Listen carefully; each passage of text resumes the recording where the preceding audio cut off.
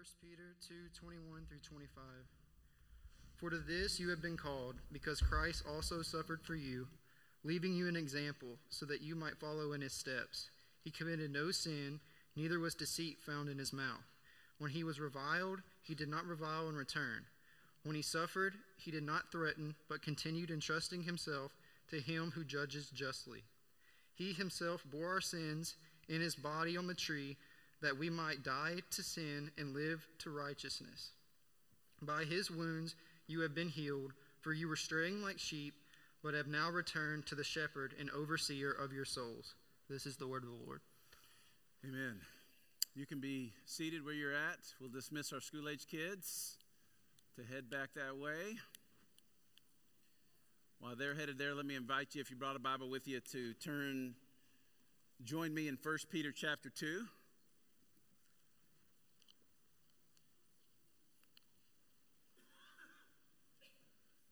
It's amazing, the song we just sang, the holy, holy, holy. We're told in Scripture that that's what the angels sing before the throne of God, even now as we speak.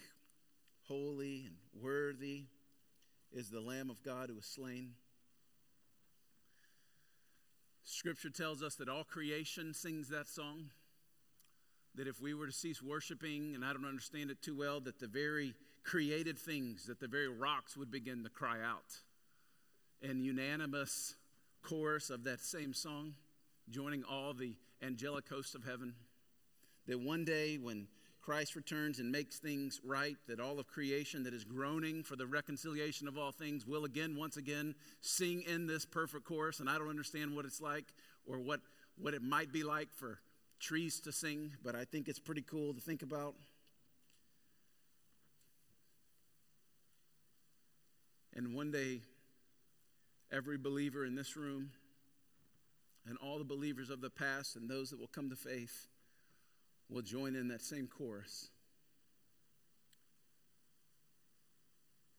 Although we sing now in part. One of the phrases of that song, though the darkness hide thee. And that's the age we live in right now, where the darkness hides the perfect revelation of God to us.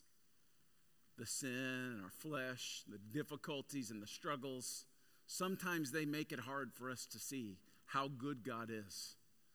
We can't see his full plan of redemption in our lives. And Peter is writing to a group of people that have that very same struggle. They are walking through difficulty. They are walking through darkness. They don't really know what to do. So Peter, you kind of hear his pastor's heart come out a little bit as he addresses these house churches that are dispersed across Asia. And he reminds them of their identity in Christ, as we've talked about already in the end of chapter 1 and chapter 2, that they're like young children, that they should follow in obedience to the words of God, even though it's difficult and you don't understand it. You don't have to understand everything to believe everything. That's what he's saying. You can just trust him. These people were living in a foreign region and in a strange culture. They were hated for their association with Jesus. They were strangers. They were walking through rejection. They felt alone. They were doing whatever they could to get by. And Peter reminds them that their identity is in Christ, that they are a royal priesthood, he says, God's special possession, which gives them this imperishable inheritance, that gives them a permanent place in God's family, that their royal destiny is part of God's actual kingdom. He says, I know you lost a lot of things for following Christ, but you have gained so much more than you have lost. It's like you traded in a hot dog for a choice ribeye, or you traded in a tricycle for a Ferrari, or a two-man camping tent for the Taj Mahal. That pales in comparison to what you've traded. You've traded in the pleasures of earth for the glory of God and a place in his family. But Peter doesn't leave it there, because this letter is not just idealistic. It's not just about the truth, but about truth applied. And he brings this truth home to their exact situation. Now, Reynolds started in this section of Scripture last week and did a great job talking about this. And to be real honest with you, I wanted to skip over the end of chapter 2 and go straight into the second part of chapter 3. But the Lord just wouldn't let me do it. Part of our commitment to preaching through Scripture is to actually preach through it, not to jump over the difficult parts. Although I got no joy this week thinking about how I'm going to teach you about slavery and masters, about submission to the government, and about submitting to your husbands, wives submitting to your husbands. I just want a disclaimer. These are the words of God. These are not my words. If you get mad at me, send him an email, and maybe he'll respond. Peter teaches that the reason I want to go, although these relationships he mentions are a bit contextual, that we might not be walking through the exact same things. We live in a culture of opulence, where many of us have never gone to bed hungry, that many of us have never lost our job for our beliefs, that many of us our citizens have not been rejected because of our belief in the death of Jesus on the cross for our sins. But these people had. And you can imagine a 12-year-old and a 12-year-old teenage girl in Afghanistan reading this very passage and how much encouragement it's going to bring to her because she didn't have the freedoms that we have. I want to talk about this today because Peter teaches us this principle through three main relationships that is incredibly relevant to us and how we think about these relationships. And Peter teaches us that one of the Christian's primary callings is to patient and faithful endurance in the face of pain and difficulty and sometimes unjust suffering. And I've got 3 points today, and I'm going to say them several times. Be humble, trust God, and do good. Those are Peter's direct exhortation in every one of these three relationships as we're going to see it. He's talking about three relationships, how you deal with an emperor who is corrupt and crooked, how a slave might respond to a master who is crooked and unjust, and how a wife who in this context had no rights other than to bear children and keep the house, how they would respond to a husband who's not a believer. He's reminding them that God sees, that he is not blind to your suffering, and that he will give you justice one day. But in the meantime, this is how good God is, that he uses your suffering and your difficulties and your dead ends and your delays. He uses those to change you in a way that you look more like Jesus. And in that transformation of you to look more like Jesus, the watching world notices and your life becomes this great apologetic for the actual gospel. Let me remind you that God's intent was never suffering. In the very beginning, if you go back to the beginning, original blessing came before original sin. That in the beginning, when Adam and Eve were walking in the cool of the day with the Lord, and they were cultivating the earth, and there were no thorn and thistles, and there were no arguing or bickering between husband and wife, and all of the animals lived in peace even, that there was no suffering. Because they were reflecting back the glory of God without this interference of sin and doubt and darkness. And so there was no need to conform them further into the image of Christ because they already reflected the image of Christ. But sin did come.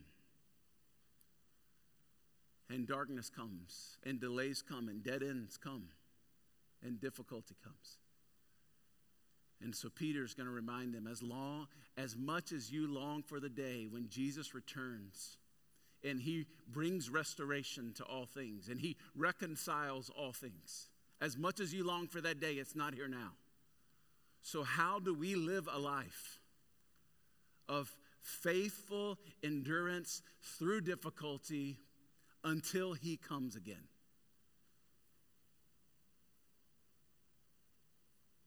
Imagine sitting in a house church in the first century, the very people that Peter's writing to. And they're in this little house church, maybe 20 or 30 of them packed into this little dwelling. There wasn't much of anything, maybe in an underground cave somewhere. And this is the church. And they've taken communion together, and they've talked about the gospel, and they're sharing. If you've ever been in a community group or missional community, sometimes it looks like this. You begin to share different things. And one guy over here is like, what are we going to do about the emperor? He lit the world on fire. He blamed it on us. He's cast us out. He is just the crooked of the crooked. What do we do with Nero? I could kill him. I hate him. What do we do? And then another says, well, I've got 3 or 4 years left on my indentured servanthood as a slave before I can gain my freedom again. And the contract says there's 3 or 4 years left, but the master that I serve, he is just so crooked. I think he probably tore up the agreement, and he's adding on another decade. And I despise that guy. What am I going to do? And then another pops up and says, man, I've recently come to Christ, and my husband hates Christianity and hates me for it. That he's harsh and difficult and threatening divorce. What am I supposed to do? And Peter, overhearing this conversation, Peter's not necessarily in the room, but he'd been talking back and forth, maybe had sat in that very room with them before, includes this in this little letter. Let me start by backing up in chapter 2 and verse 12. Reynolds covered this last week. The instruction from Peter is to keep your conduct among the Gentiles. Read that, everyone who's not a Christian, honorable. So when they speak against you as evildoers, that was the rumor that was being spread, that they may see your good deeds and glorify God on the day of visitation. Again, Reynolds covered this last week. In other words, don't use the freedom that you have in Christ to do whatever you want.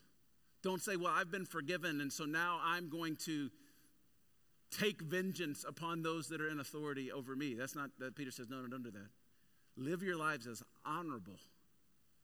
Why?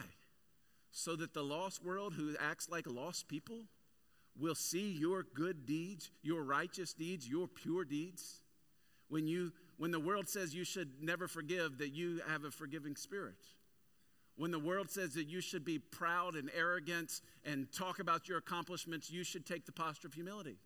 When the world says that you should be stingy and invest only yourself, Christianity says that you should be generous.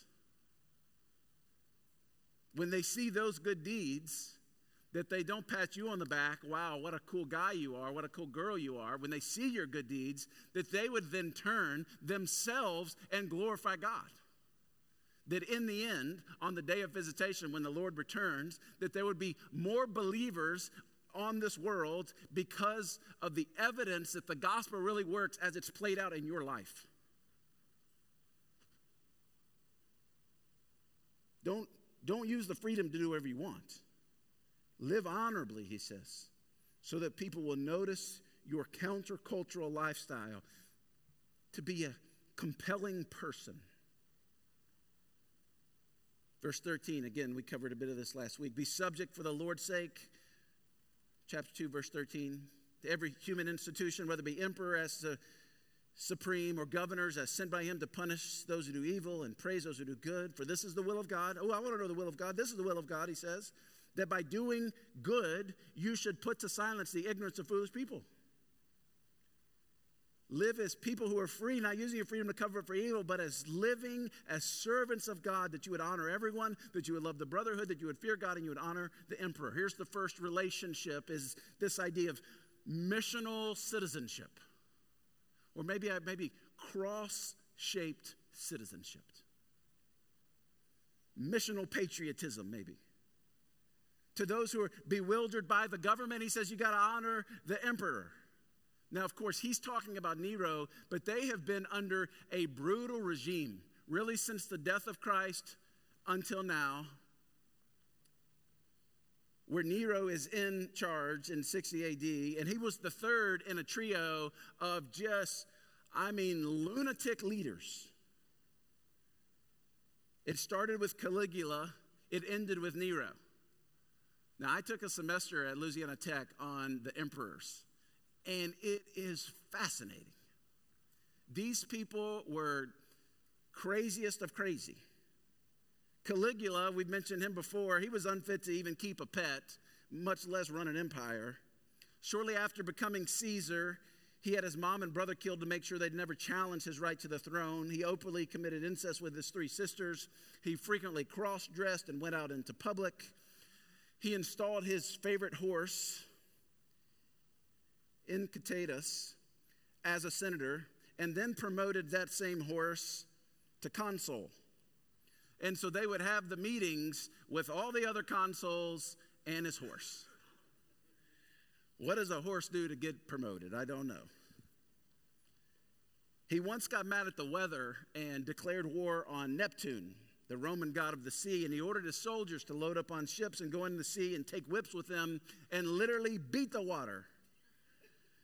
And that they should bring home seashells to symbolize taking plunder from under his domain.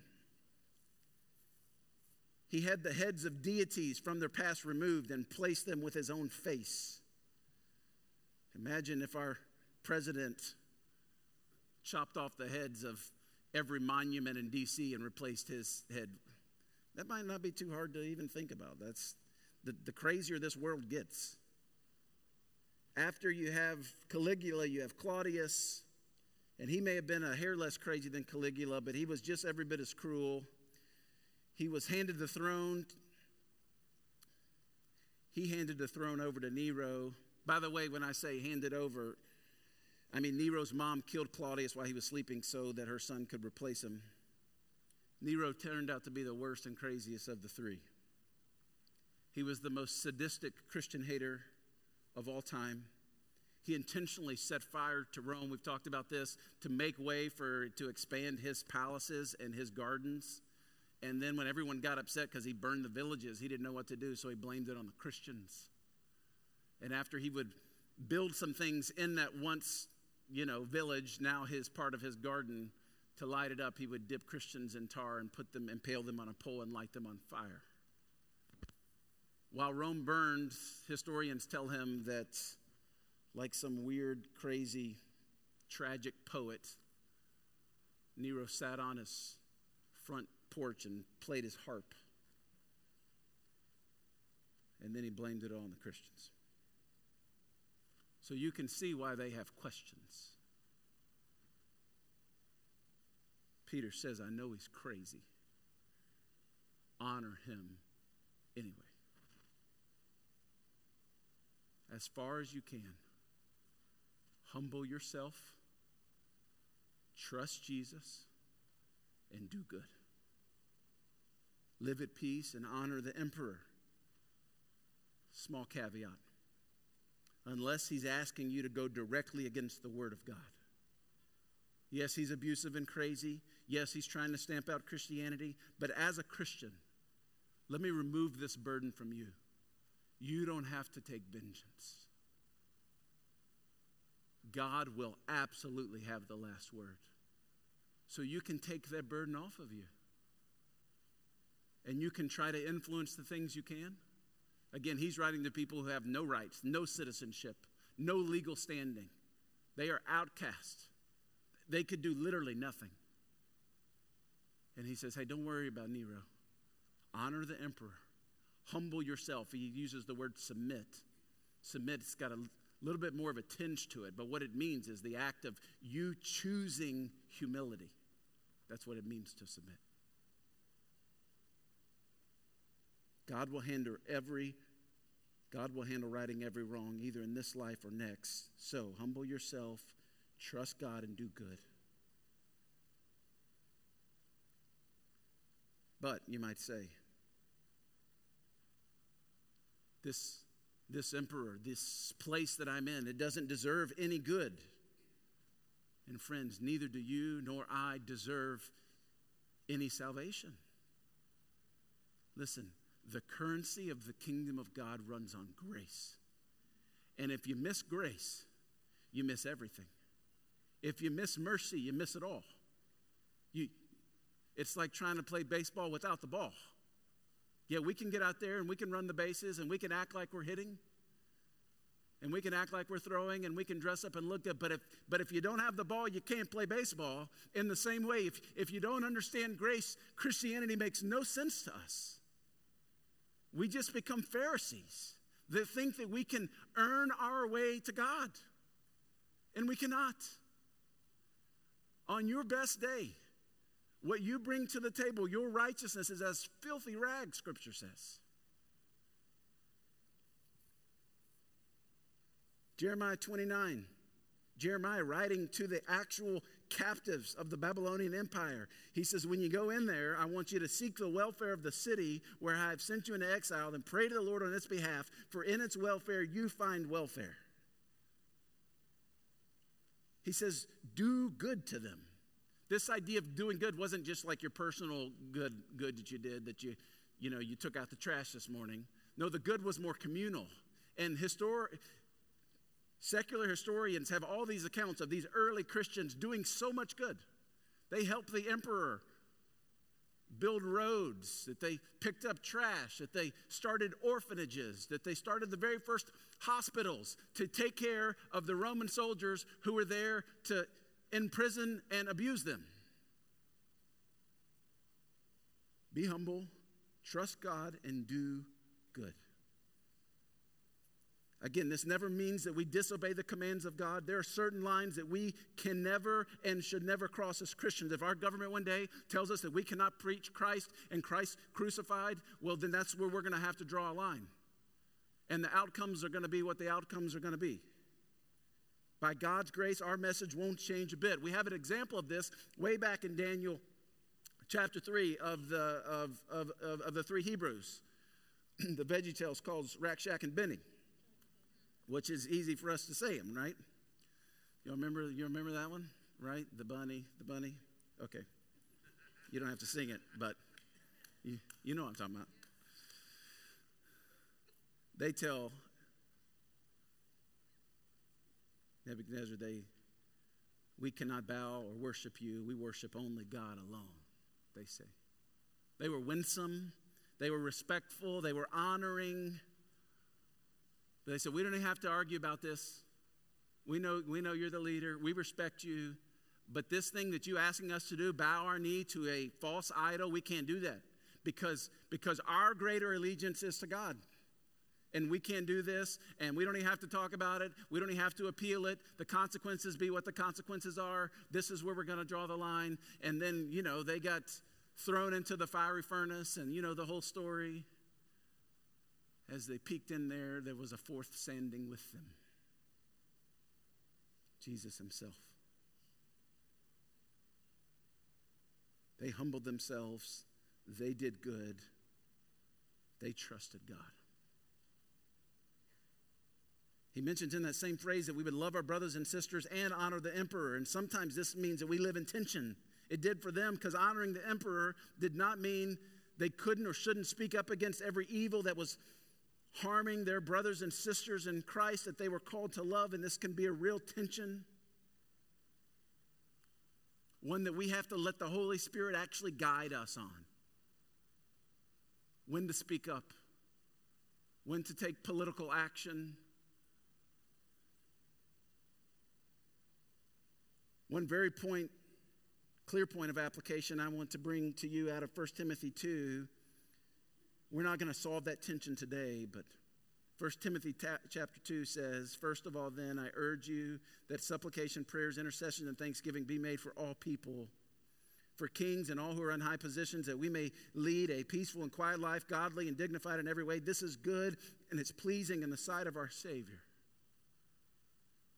That no matter who's the next president or the current president, that we should, whether he's our guy or not our guy, our girl, not our girl, that we should pray for him. So let me ask us this question collectively. When do you pray for President Biden? No, like when? Like, is it in the mornings or at lunchtime? This is not a prayer of blessing as someone takes office. This is this continual action of praying for your leaders, even if you don't agree with them. And this is what Paul is saying. It's what Paul said to Timothy. He said, tell your people who are serving under these cray-cray emperors that they should be praying for them all the time. Because God has allowed them to be there. And when God's done with them being there, they are actually serving God's redemptive purpose right now. Whether we believe it, we can't see everything, we don't understand. We want vengeance now, but God looks at everything at one time. He's above time. And he says, listen, I'm going to allow him to be there. And here's what I want you. I want you to be humble. I want you to change things where you can. I want you to stand up for justice where you can. Absolutely. Use all the agency you can there. But at the end, the things that you can't change, I need you to be humble. I need you to trust God. And I need you to do good. As if that was easy enough. Missional citizenship. Let's talk about missional employment. Man, this is heavy for 15 minutes in. Sorry. Come with me. Remember God's words. Don't email me. Servants, he says in verse 18, be subject to your masters with all respect, not only to the good and the gentle, that there are some that are good and gentle, but also to the unjust. For this, you might underline this, he says it a couple times here, for this is a gracious thing. When mindful of God, one endures sorrows while suffering unjustly.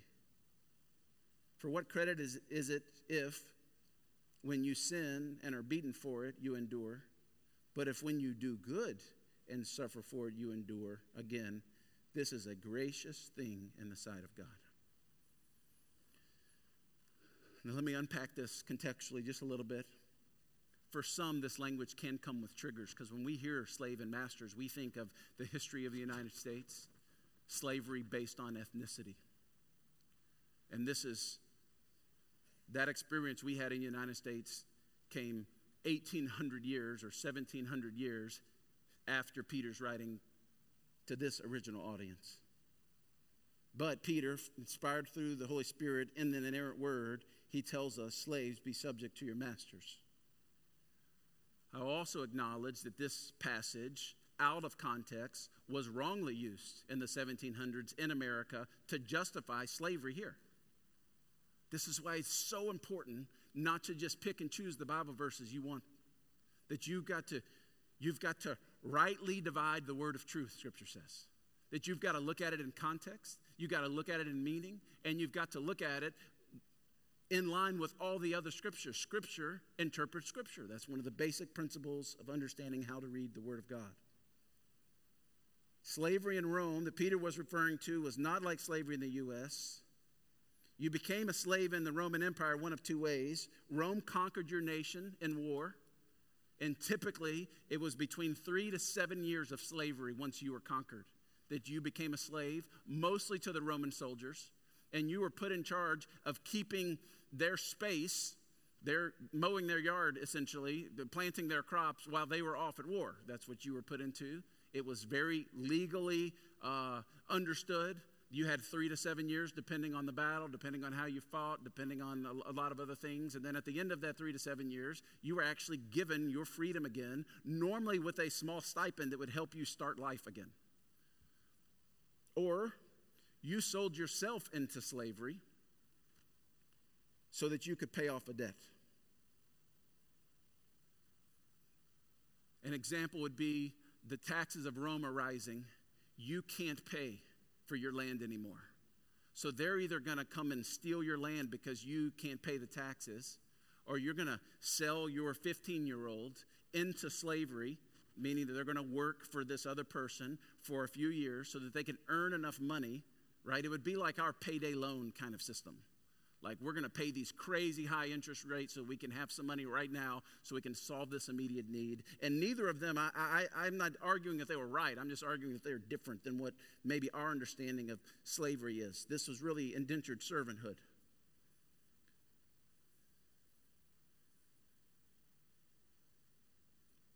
Scripture, neither Peter nor Scripture is condoning even this version of slavery.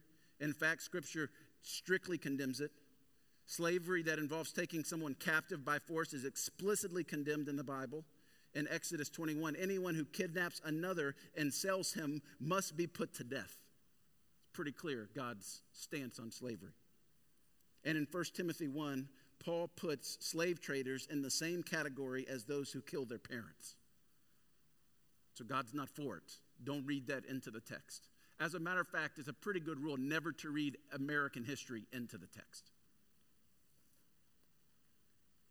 So why doesn't Peter just come out and just condemn this unfair relationship? You have to wonder. Had Peter or Paul merely issued political manifestos here, believers may have focused exclusively on political action to the neglect of the more permanent, lasting change of preaching the gospel. Yes, we want to be involved in justice. We must be involved in justice. But the most important thing the church can do, the most important thing that you can do, is to preach the gospel, is to communicate the death, burial, resurrection, and coming return of Jesus. It's the reason we're all still here. Missional employment. That your job is not just to go and do a great job. You should do a great job. You should be the best teacher on your campus. You should be the best nurse in the hospital. You should be the best at what you do. You should do it with excellence. You should do it with integrity. Absolutely. What is Peter calling these people to do? He's saying there's a greater purpose going on than you just being great at what you do. It's so that everyone who's around you, remember the verse, will see your good deeds and glorify God in heaven. Through your suffering, even in this specific instance. Did you know that it was actually the preaching of the gospel that upended slavery in America? We don't have time to look at all the details, but it was the gospel preaching of John Wesley in the Second Great Awakening that enlightened people to what the gospel really meant and God's heart for all humanity to be in the image of God. And it was through that movement that people even got an awareness or an appetite that this slavery thing in America is wrong, which led to political action, which led to rules and laws being overturned. Servants, he says in verse 18, be subject to your masters with respect, not only to the good and gentle ones, but also the unjust. This word in Greek is where we get the word scoliosis from. You know, the curvature of the spine. That looking to them at the front, they might look normal, but as soon as they turn around, you can see their crooked nature. Even to the unjust ones, he says. What if I'm in a legal contract with a crooked employer? Again, do what you can do to bring justice, absolutely. But in the end, humble yourself, trust God, and do good. You're going to be surrounded in this broken world by unjust people, sometimes evil people. You're going to go to work for them. You're going to go to work with them. You're going to go to school with them. You're going to be on teams with them. Sometimes we just have to just endure being misunderstood, being lied about. Yes, we can try to right every wrong that is said about us, and there's going to be a lot of people that are going to say a lot of things about us. Church, do you understand that we're moving further and further into a post-Christian concept, a post-Christian culture? Already on the coast, less than 4% are Christians, and that is moving inwardly. We're kind of in this weird bubble where it's still like a cool thing to post about church and post about Jesus, and people kind of have a basic understanding of the things of God. They went to vacation Bible school when they were a kid or something like that. But we're moving into a world, your kids right now, my kids,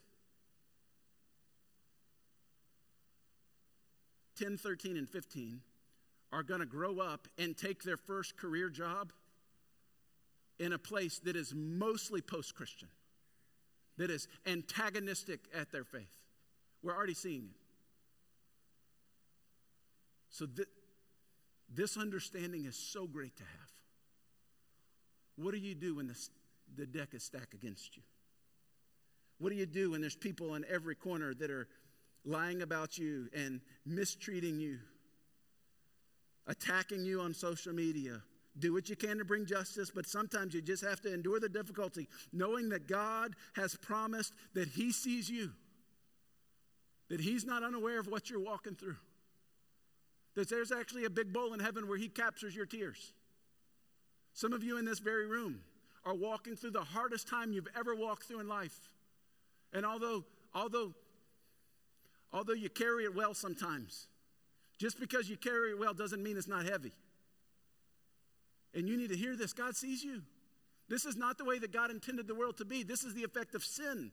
Now, our God is so good that He's going to take the difficulty and the brokenness and the ignorance of the people around you that are misrepresenting you, that are lying about you, that are not giving you the job because of your faith, all those things. He's going to take all those things. He's going to use it for your good, because He's going to use it as sandpaper to kind of rub off those rough edges that you didn't even know were there.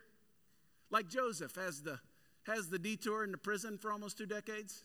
Why? Because Joseph wasn't ready to be proconsul. No, God had to teach Joseph some things in the darkness so that when he got brought back into the light, God was able to use him in incredible ways without him being arrogant and thinking that he did it. Same thing with David. Decades before David was anointed king as a little shepherd boy, and he actually took the kingdom. Have you ever read through just his encounter with Saul and how Saul hated him? Why? Because David wasn't ready.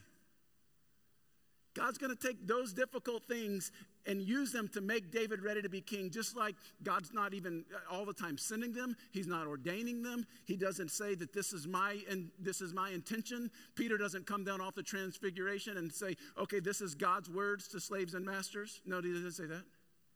He says, in the context of which you're in, this is what you need to do. You need to be humble. You need to trust God, and you need to do good. You see that word grace in there? It's in there twice, in verse 19 and at the end of verse 20. This is a gracious thing in the sight of God. Blessing others with what they don't deserve. They do not deserve you to do good, but you're going to do it anyway. Remember, because the kingdom of God runs on grace. Grace towards us and grace towards others. The Moravians were one of the first Protestant groups living in the West. Their story is amazing. If you want, just read some biographies on the Moravians. They're amazing. They were one of the first groups that came west to reach Native Americans and Vikings. These people were just full of the power of God.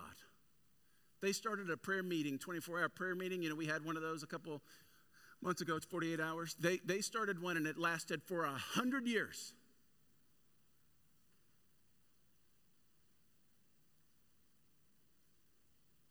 These people were not slack. There was an island in the West Indies that you couldn't get to unless you were a slave. So 2 of their leaders sold themselves into slavery to bring the gospel to that island. As they boarded the ship, this is in 1732, as they boarded the ship, they yelled out from the back of the ship, "May the Lamb of God that was slain receive the reward of his suffering." Humble yourself, trust God, and do good. Let's go to chapter 3. We're not going to get all of this today, some of this next week. Basically, Reynolds last week started really a 4-part series in the middle of 1 Peter about what to do in the space between the promise of God and the fulfillment of God. He says in chapter 3, likewise, which means in the same way. Remember, missional employment, missional patriotism or missional citizenship, and now missional marriage.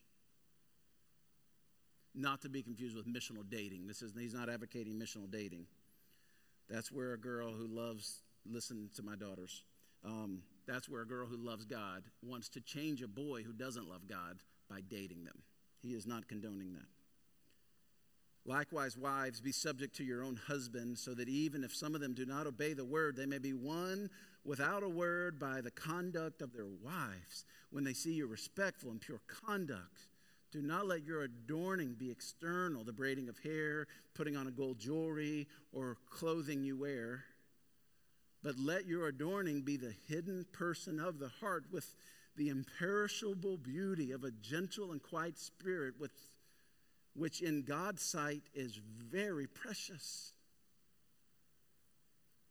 For this is how the holy women who hoped in God used to adorn themselves, by submitting to their own husbands, as Sarah obeyed Abraham, calling him Lord. I was going to ask Ashley to call me Lord, but I was too scared. Likewise, husbands, another likewise, live with your wives in an understanding way, showing honor to the woman as the weaker vessel, since they are heirs with you of the grace of life, so that your prayers may not be hindered. Likewise means in the same way. Remember, this is the third relationships that Peter's using. These are all just applications of that one idea of perseverance through difficulty. The plight of women in this day, in these days, were not good. They were more or less property, not even allowed to have their own friends. Aristotle says that a woman's not even allowed to have her own friends. She should make herself friends with the people her husband brings around. Their job was to bear male children, keep the household. And so what Peter says in this passage about husbands and wives, especially what he says to the husbands in a minute, was scandalous. We'll get to them shortly. You know what he tells the wives? To be humble, to trust God, to do good, to be respectful, to be pure. Look at the goal. The goal is not that, you're free in Christ. You could resent your husband. You could cut him down with your words. You could give him the cold shoulder. You could make your house a living hell. You could do that. But instead, he says you should humble yourself. You should do good to him, and you should trust Jesus. In our very own church, I've not asked them for permission, so I'm not going to share names or stories. In our very own church, we have husbands who have been won to Christ by the attitude and actions of their believing spouses.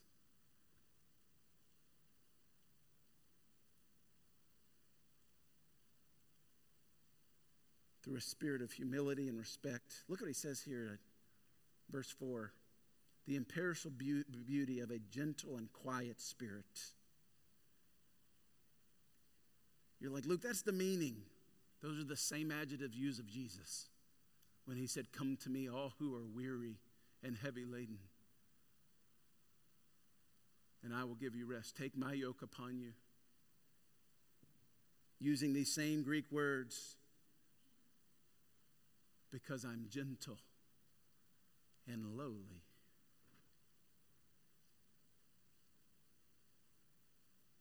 Some of you may have a modern day illustration that some of you heard of Lee Strobel.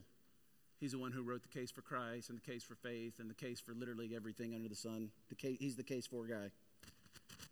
His wife came to Christ and radically changed her life, and she was sharing the gospel with her husband, and he did not want to come to Christ.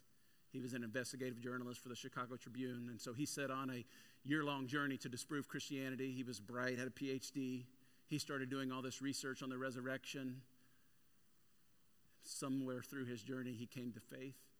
And when asked about it, what was the key piece of evidence that helps you move from a non-believer to a believer? He said it was my wife. Christianity was not a game to her.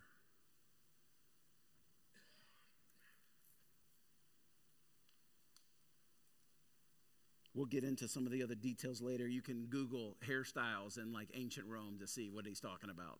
That to make themselves noticed, to kind of put themselves on display, these women would have these crazy hairstyles with like birds in them and weird stuff. Hopefully that doesn't bring up any weird things in your search, but that kind of thing. And the gold jewelry and I just want to be noticed. Would you look at me? And he says, you know what God loves to see? He sees the heart. He doesn't see your socials, whatever you're saying to all the people. He sees all that, but he looks past all that. He's looking at your heart, bro. He's looking at your heart.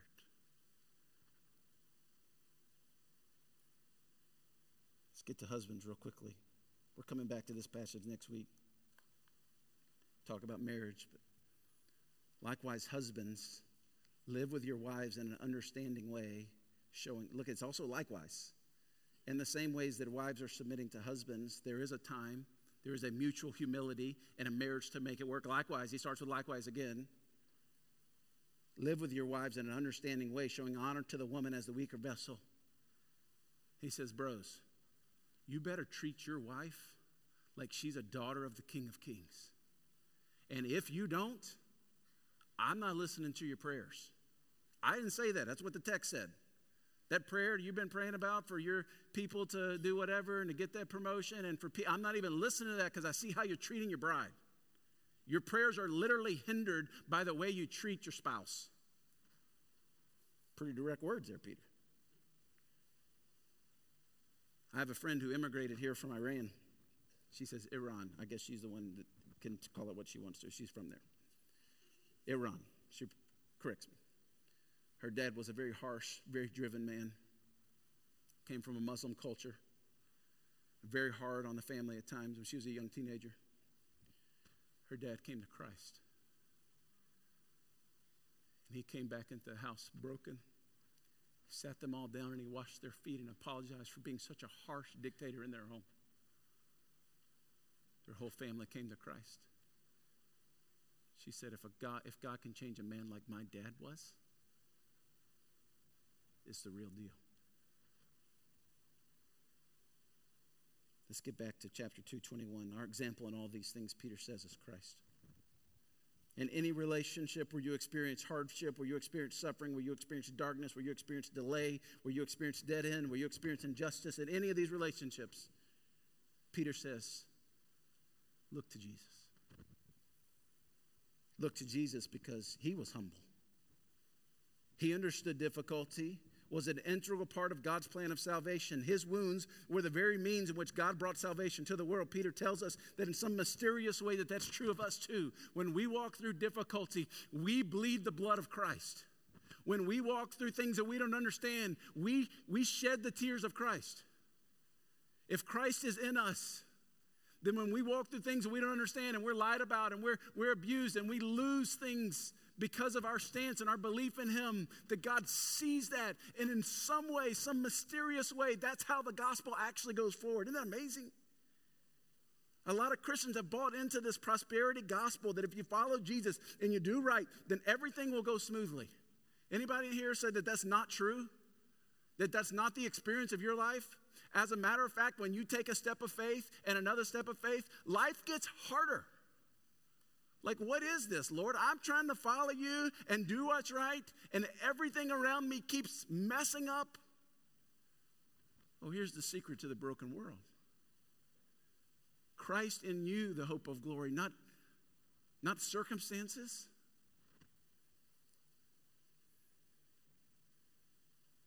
I don't know what Savior they're following, but it's not Jesus. To follow in his steps mean that we should expect to be misunderstood, that we should expect to be persecuted, that there will certainly be unjust suffering. Jesus didn't roll into Jerusalem in an Escalade and take up residence in the biggest mansion that they had sold on Airbnb. He came on a donkey, had nowhere to lay his head.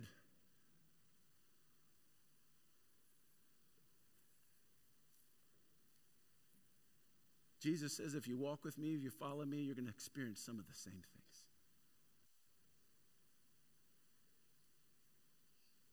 One of the problems I really believe in America is people were sold a false bill of goods when it comes to even some in VBS, that if you give your life to Jesus, everything's going to be skill and rainbows, and that is not the truth.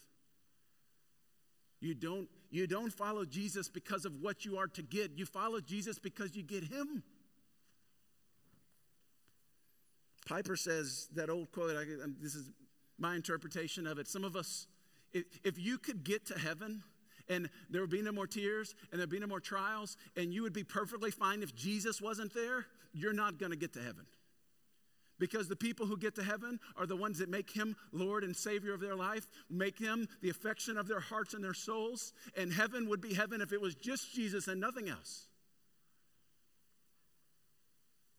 Jesus was humble. Jesus trusted God. He committed himself to the good Father. He says in verse 23, to him who judges justly. He knew earthly justice may never come.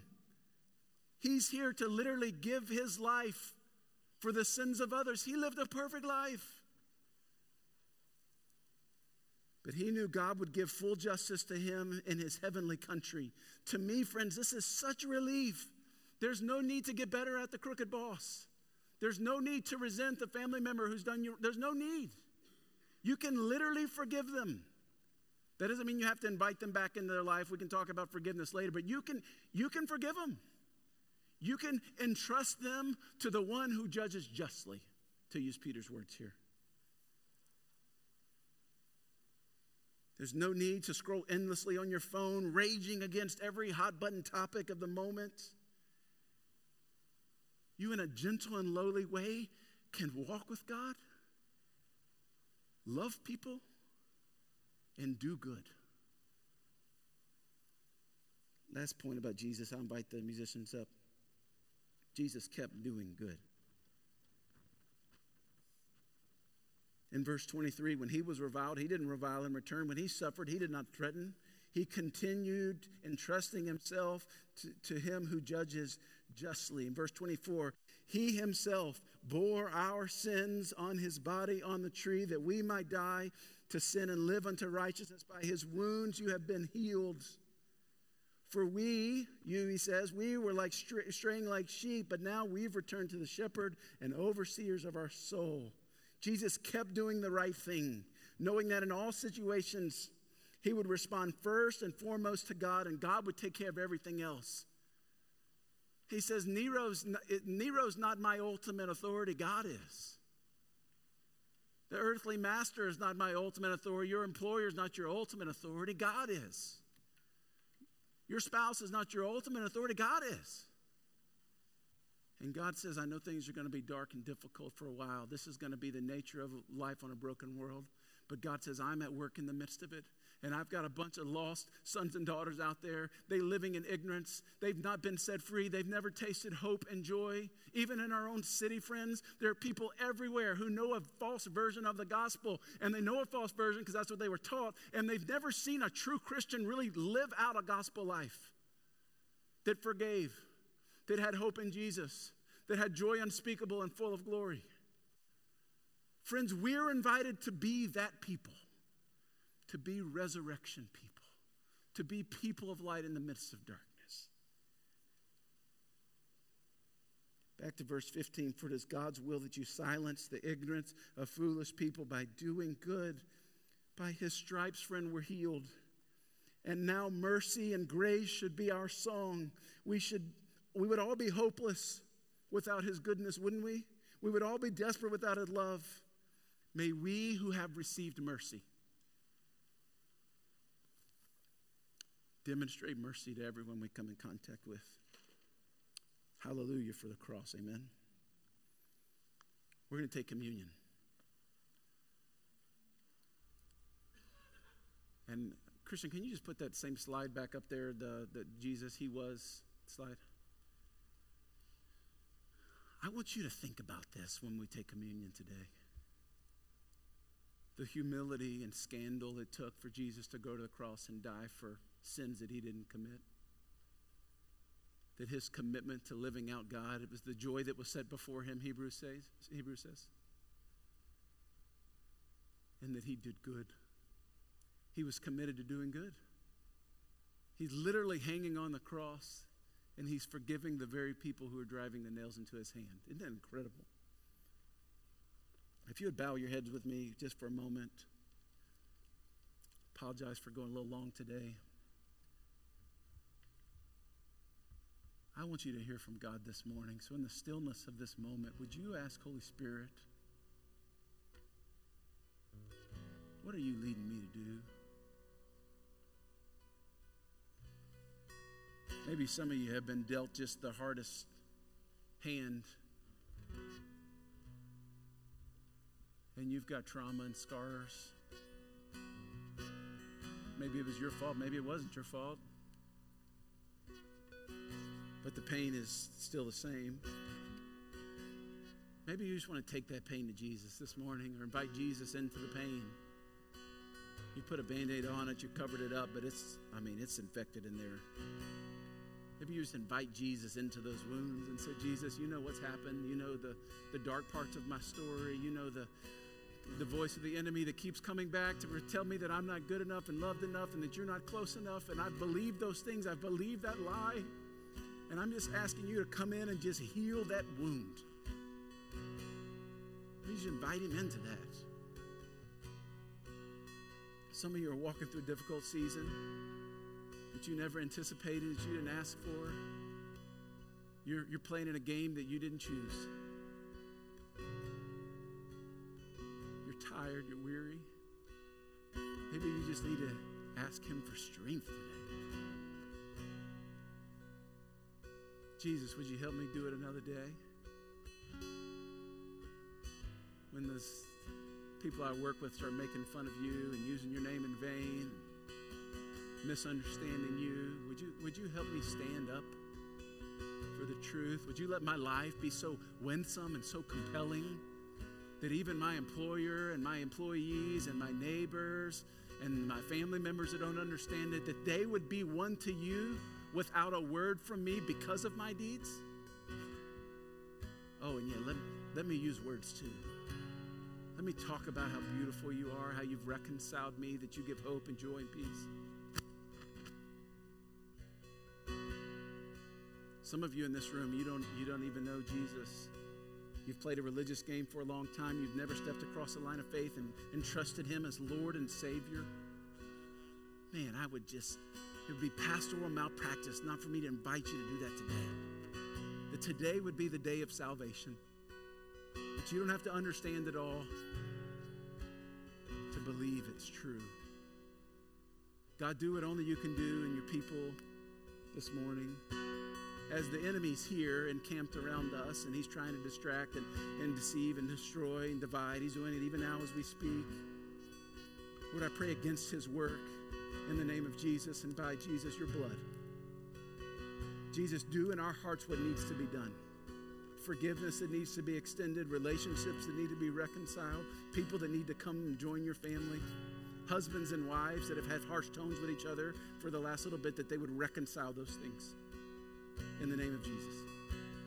Husbands whose prayers have been hindered because of the way they thought about or talked about their spouse, that would be forgiven and restored, so that the communication between them and you would be restored, so that the kids that live in their house would know that Christianity is not just a thing we do on Sundays. It is my mom and my dad's deep, passionate love for Jesus.